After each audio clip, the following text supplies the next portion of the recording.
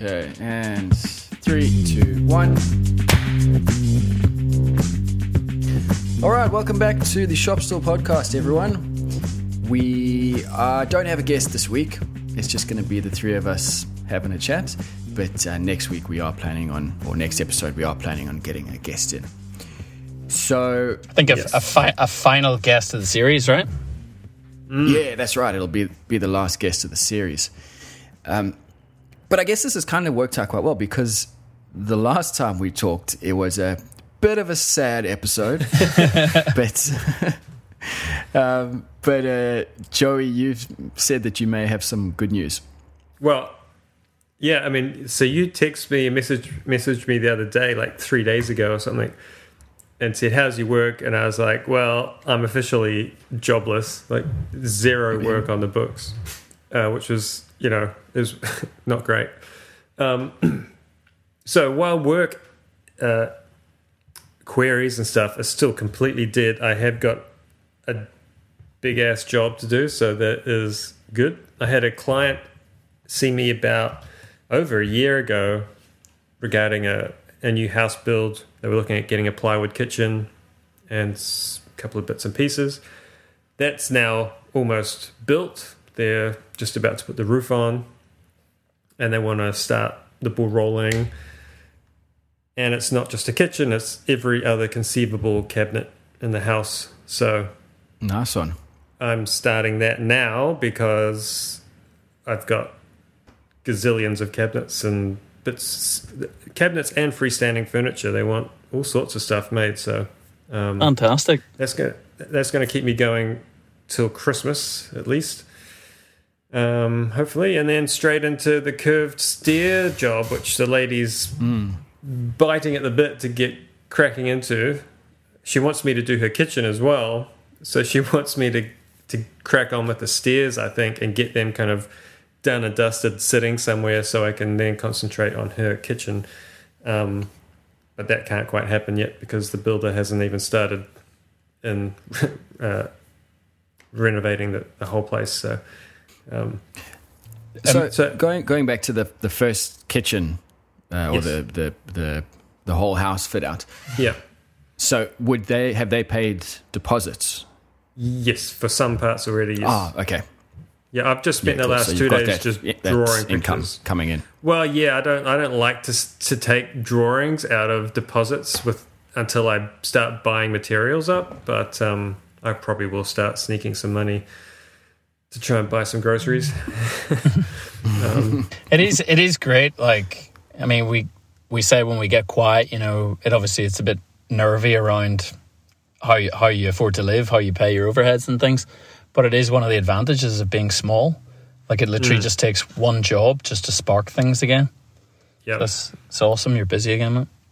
So it's good for me, and I'm glad. And I've you'll be proud of me that I've had a upfront and frank talk to the client about storage. Good work. We're probably going to rent a shipping container and put it next to my workshop. We've got plenty of space for that, so that will start filling up, and then I can have more space in the workshop, which is what I'll need. So that's pretty good. What does that run you, renting a container? Well, I'm not going to be paying for it, but it's actually pretty good. So one company is saying about $160 a month, and wow, the that's other not bad at all. companies do it. Yeah, and the other companies are selling it by the day, which is slightly cheaper at about $4.50 a day. Whoa, that's really cheap. Yeah, but so that company has a much more expensive delivery and removal fee. Right. And then the monthly fee company has a much more acceptable removal delivery fee up front of about kind of $800 a trip to have the truck come out and drop off the container. So that seems actually pretty bloody affordable. Yeah. And even as an overflow long term, I'm thinking about just keeping the container. It seems like a good idea at say $4.50 a day is pretty affordable. Would you buy one? Considering it, but good ones that aren't rust buckets, Yeah. $4 to $8 grand. Yeah. And so initially I don't have that capital, but potentially, Yeah. Be good if there was a lease to buy kind of company on them. What's that? It'd be good if there was a lease to buy, you kind of lease it and chips that away would be at them. ideal. They may do that. I didn't look fully through their websites, but so that's a pretty good solution for storage. And getting back to the work part of the conversation, I'm good. I'm glad that I've got the work. It's a bit of a relief for me for the future. It's interesting that. So I'm lucky, I guess, in that sense. I've got work coming in for the family. Generally, the industry is still very much slowing down. I've been doing a little bit of reading and research. Certainly in the North Island, I think these numbers probably apply more than countrywide, but typically building consents are down 20% from this time last year, which is a decent number. What's more interesting, and there's not hard numbers on this part of it, but because of the cost of, for a start, for the last year, there's been this massive building boom, and so builders had been lining up jobs in a queue, and so there might have been 2, 3, 4 years wait list waiting in line for your builder to be ready. During that time, the cost of building has just gone up and up and up. And the government's processes and regulations don't help. The fees are becoming more expensive to go through with some of the building projects. So while people have spent money on consents, and they may have them, more and more of pre-consented jobs have been cancelled while they're in the waiting list. So builders' pipelines of work have suddenly been halved or completely wiped out by the fact that investors or anyone deciding to build they're starting to pull the plug and say it's not worth it right now, we'll wait and we'll kind of cut our loss on the design and council fees for now and look at the build later on. And so it's a weird, so while the builder consents are 20% down but still okay, the actual amount of buildings being built and having the funds to be built is being diminished. And it's an interesting thing to think about, that people are, even with consent, still deciding to not even bother pushing forward with their work. And so there's reports of I was reading one large builder has said they're just being inundated with sub-trades calling them looking for work. Builders, plumbers, painters, because they're all running dry. So it's slightly concerning that generally there's not much happening right now. So what you're saying is we're going to end up with a huge number of Kiwi chippies coming over to Australia looking for work? I wouldn't be surprised. Yeah, because it's definitely, there's no downturn here yet. It's still very, very hard to get builders for jobs. Right.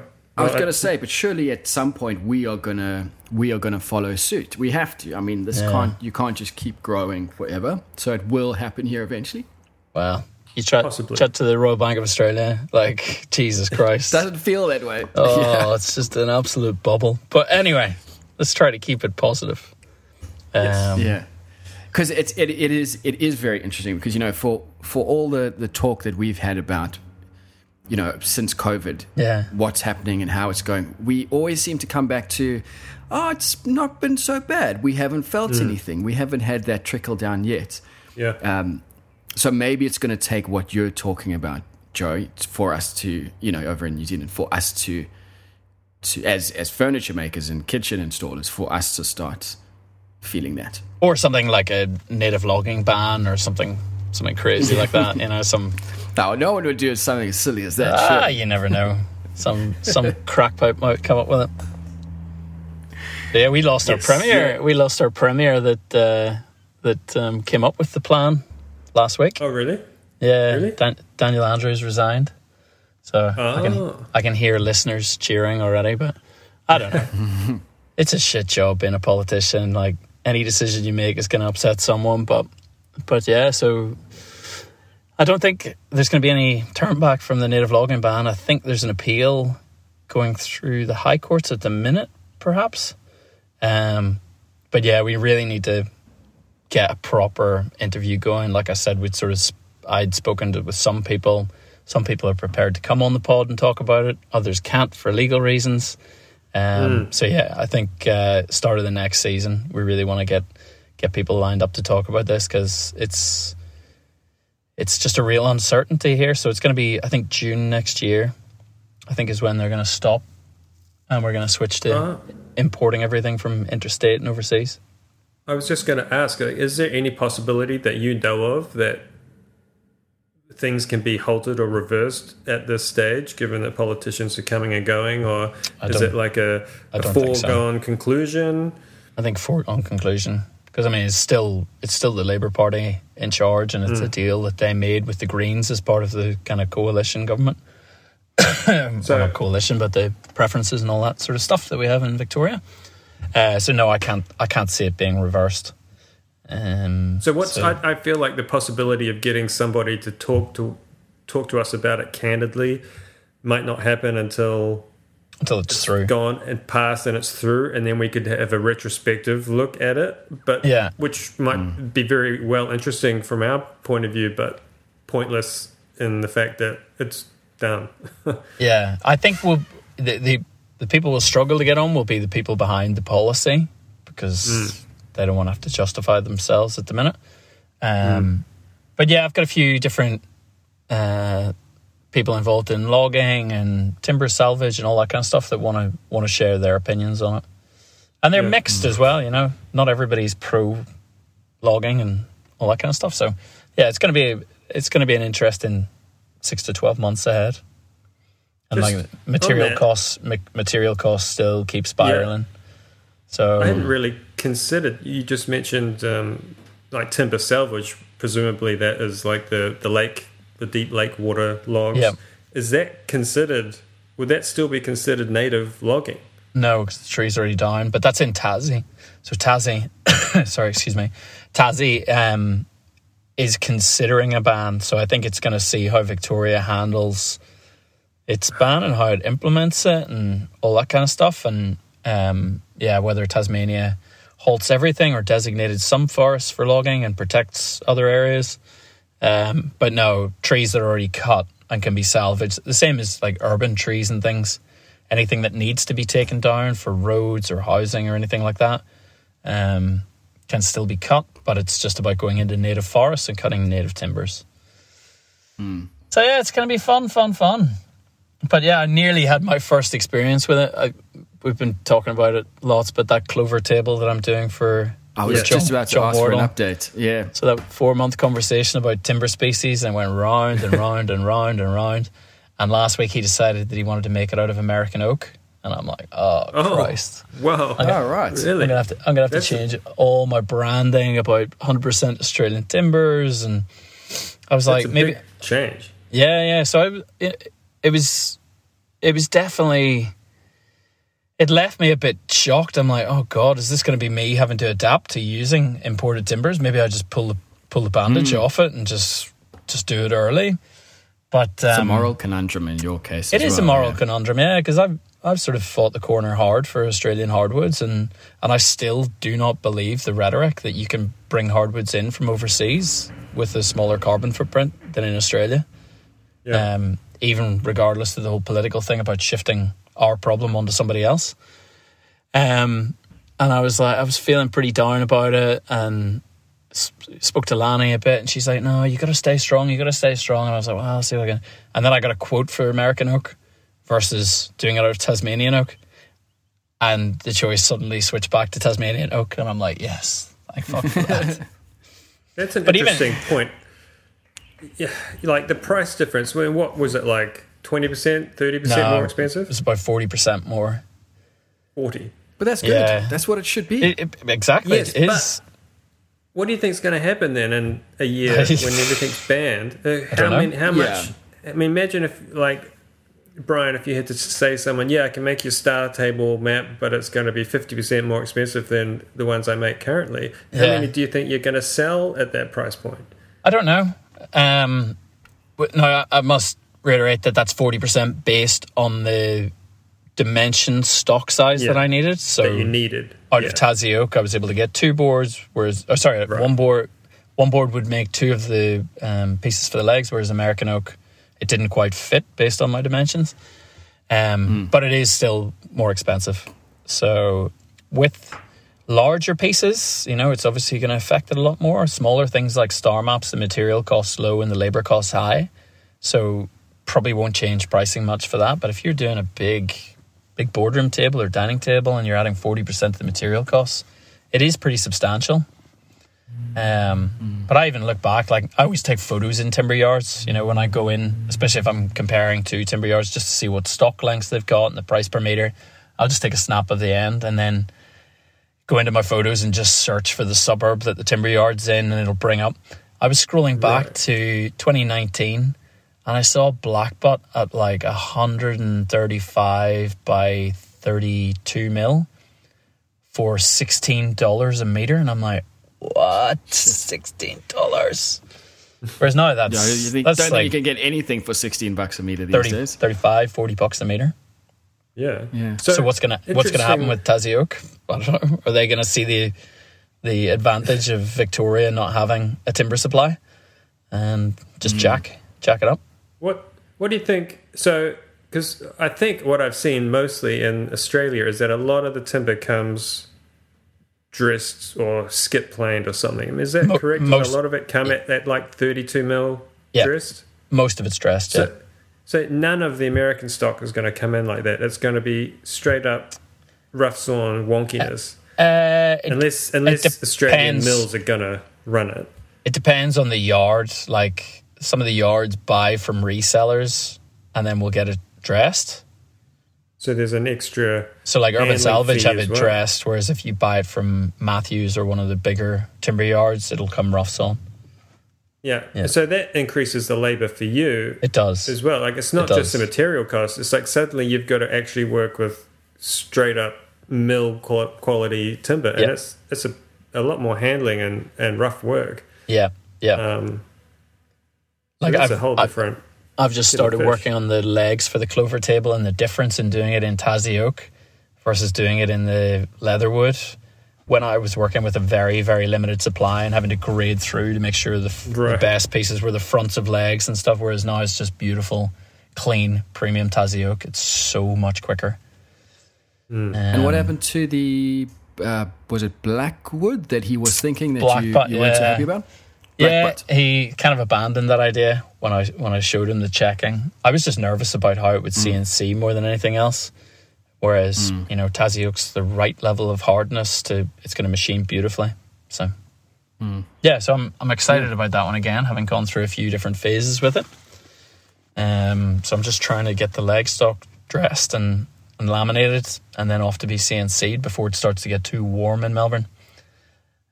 So we've got a nice temperate week after a bit of warmth. So this is the week. And you're going to be going to Gem for the CNCing? Yeah, Gem's going to do the CNCing. Yeah, cool. Yeah. What was that, Joey?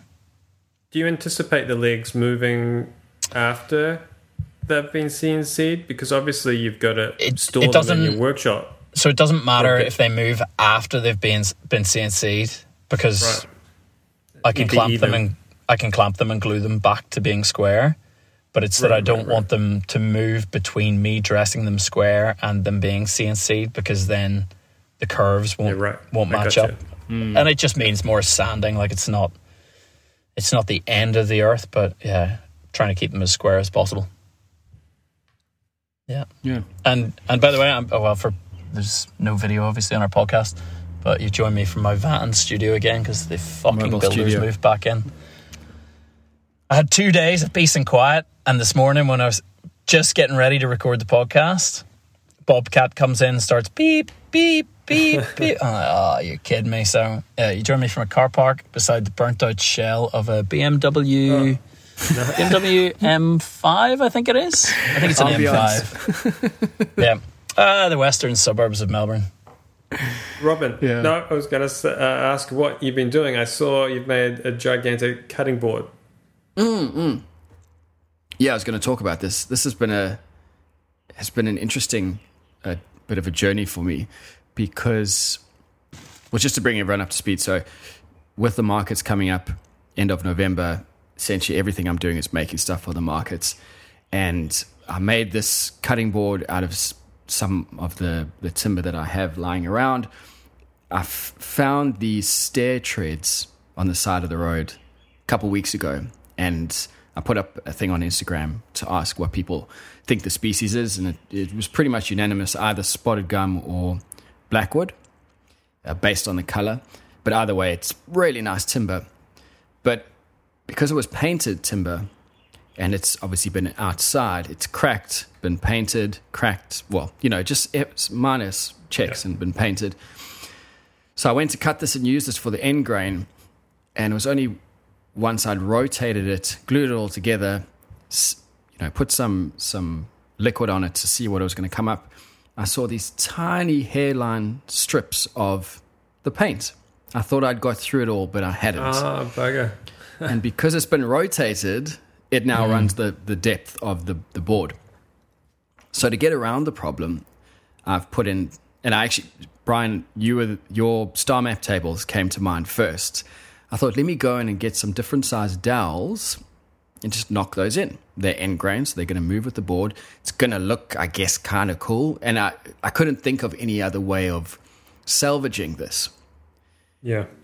So I put out to Instagram just to see if anyone had any other ideas, if anyone had any thoughts, what they thought about it. And someone came back to me and said, well, what do you think about it? What's your opinion? And it's the first time that I've actually had that I've been building a project like this and gone, well, it doesn't matter what I think. This has got to, all that counts is this has to sell. And it's one of the first projects where I've had to step back and go, it doesn't matter what I think. This is not for me. It's for, a potential buyer. So it's really changed the way I work on projects now. Or these whole last couple months have been speed. It's about going as quickly as I can, which again, I'm not used to that. It's personal projects, you can take your time. And then, looking at it from a lens of what will broadly be accepted, not what do I like, and I'm going to try and push that onto people. You put it as a poll on Instagram, did you? Yeah, and it was unanimous that the dowels sucked. No one liked it. Really? Yeah, I don't mind them. I was just going to say, when I first saw it, I thought, oh, is that brass? And then I thought, oh, no, it's dowels. And I thought, I didn't particularly like the color of the timber, but that is what it is. Is what it is, but, yeah. I thought you could do something with it. And on that particular one, you had to put dowels where you had to put them, but you could actually make it. And I've never seen dowels in an end-grain cutting board like that. I've never, right. I've seen waves and all sorts of checkers. You see whatever you like, but I've never seen someone, drill through it and make round patterns in the square timber. I thought that was interesting, and you could probably make a feature of it in other boards and actually do like circles or basic patterns with different dowels, a bit like Brian does with the star tables. I thought it was not a terrible idea. Oh, well, I'm glad to hear that, because I was most offended. Well, no, not offended. I was most hurt in the deepest part of my soul when the people who follow me on Instagram tell me that I'm doing a shit job on something. Took my ego a couple of hours to get over. But that's the thing is, as I talked about in one of the stories about it, that's what I want to hear. So now I can price it accordingly. So it doesn't affect me personally. It's just how do I price this? The other thing you could do, Robin, would be to patch it with an end grain patch. So like the tables that COC do. Yeah.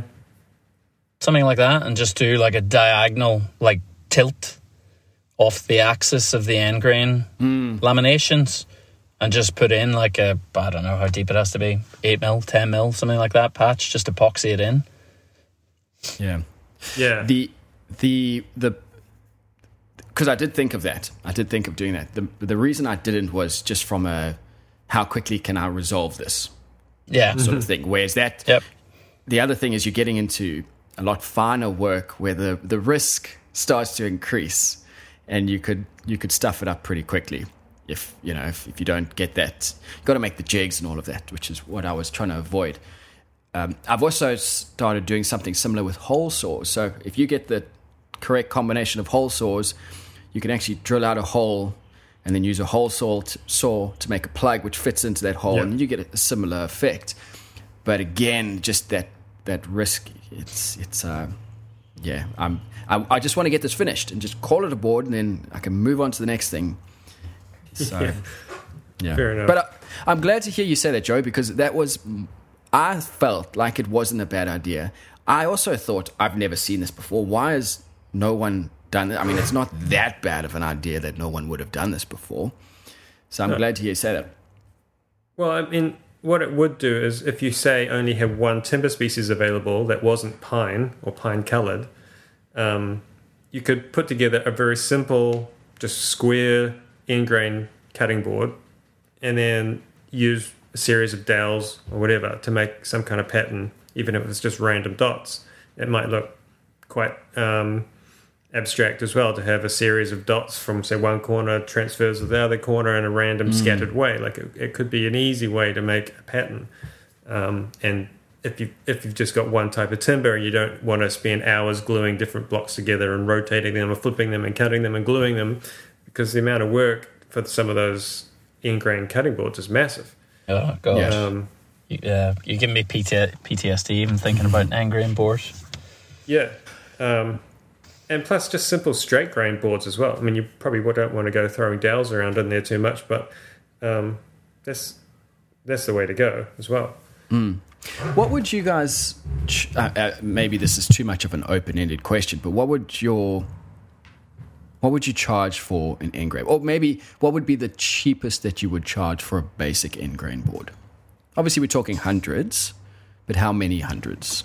So my boards were about 500.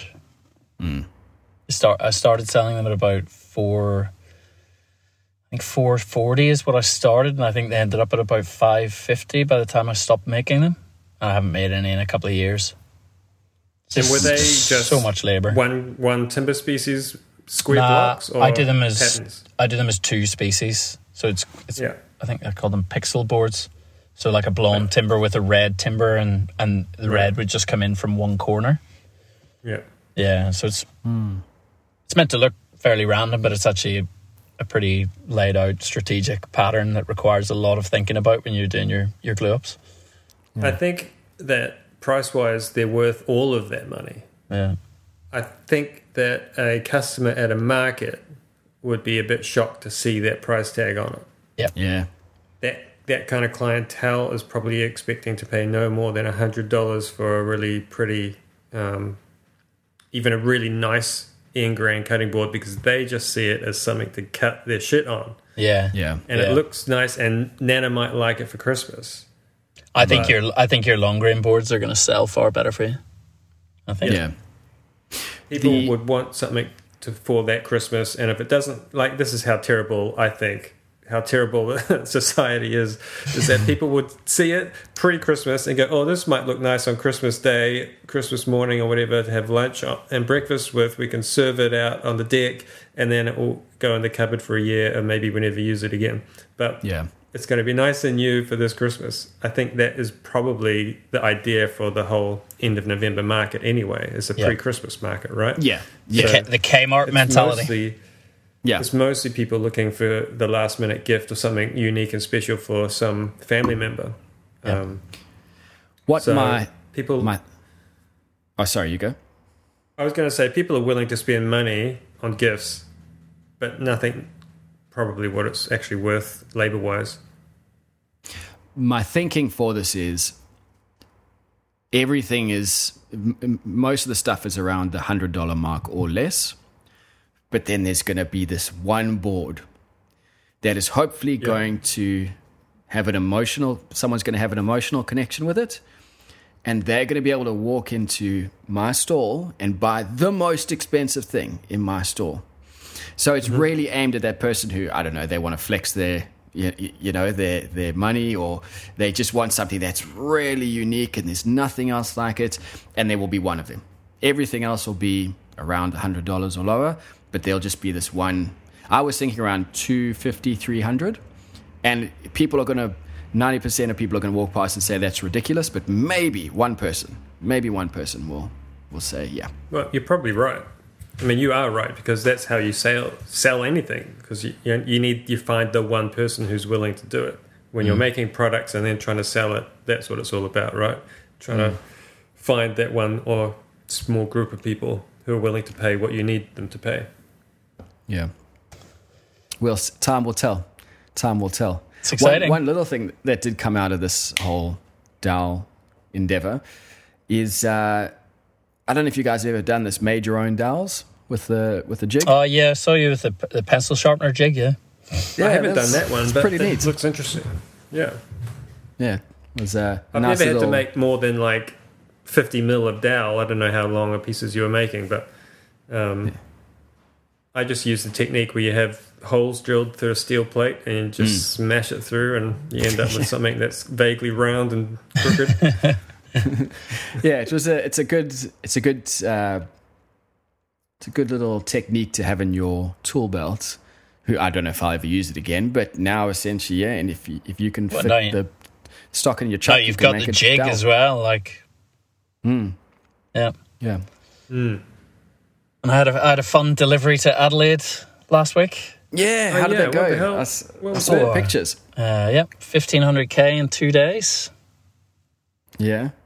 Is that because the shipping company refused to do it, or they didn't refuse to do it? Their quote was absolutely ridiculous.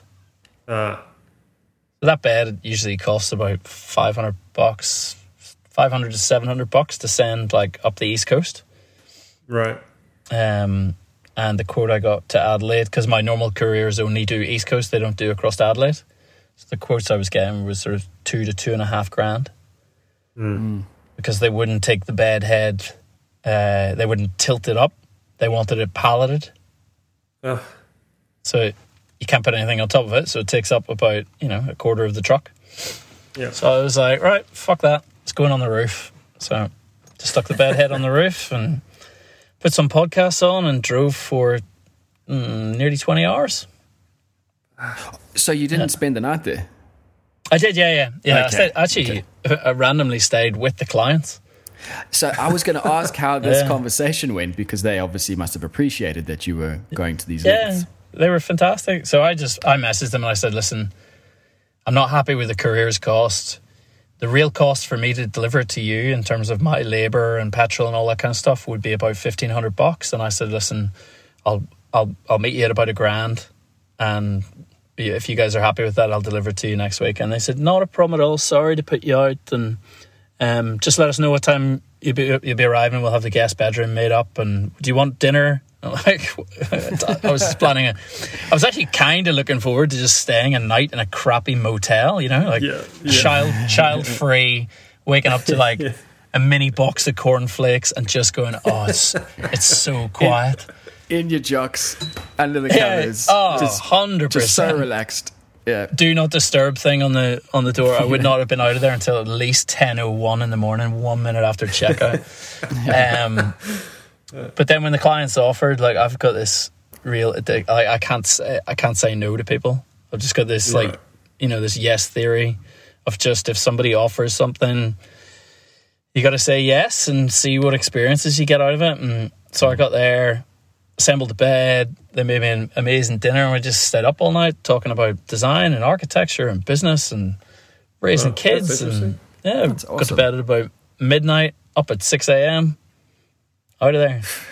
Yeah. Did you sleep in the new bed? Beautiful house. No, I got their old bed, but it was pretty comfy. It was really, really nice. Beautiful part of the world. It was the Adelaide Hills, so just the Melbourne side of Adelaide. May have looked at some real estate there as well. Just had a wee sniff. And then drove back and tried to break the drive up. It's not the most exciting drive. It's called the Wimmera, so it's like really, really flat. Like until you get to the Grampians, there's a salt lake, and you cross the Murray, and that's pretty much it. Right. But yeah, it was nice. Stopped in the Grampians for a walk and then tried not to hit any kangaroos or emus on my way back. So when you price that up, are you pricing up the cost for the drive, or are you also including the time, because you're out of the workshop now? Yeah, so if it was $1,500, which is what I calculated the cost at, it's my time out of the workshop plus petrol plus what 2 days rent in my workshop would cost. So there's no profit margin on or anything like that. By the time, if I included profit margin and depreciation on the car, like you'd be looking at around the $2,000 mark.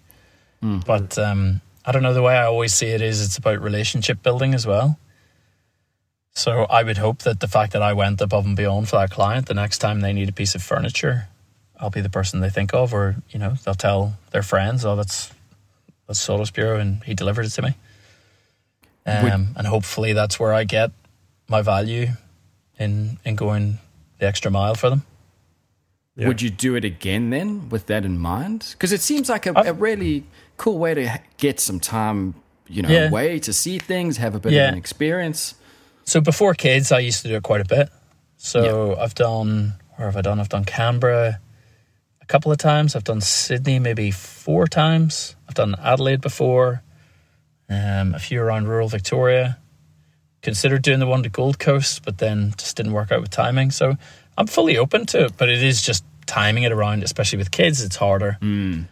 But I would encourage more makers to do it, to do that relationship building, and I just treat it like a holiday, Like, I've always loved driving. Like, I've tried to drive the length of Africa and nearly made it.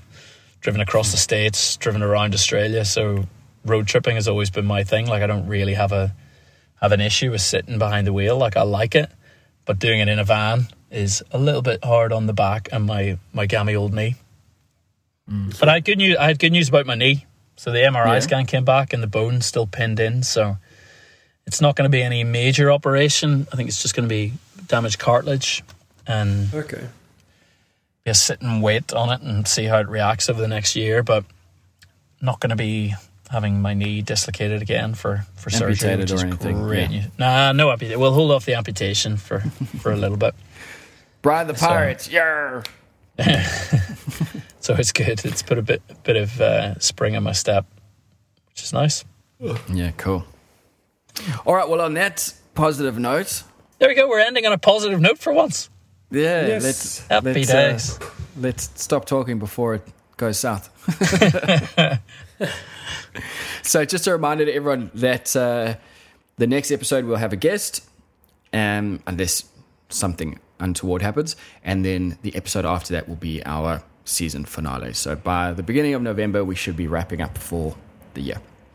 Are we going to spare people doing it live on Instagram again, or are we going to try to do that? It was such a slick operation last time. I'm sure people want to see that again. I don't know that anyone needs to witness or experience the live event again. All right, awesome. Guys. We'll catch you in a couple of weeks. Take it easy. See you later. Right. Bye. See you. Cheers. Bye.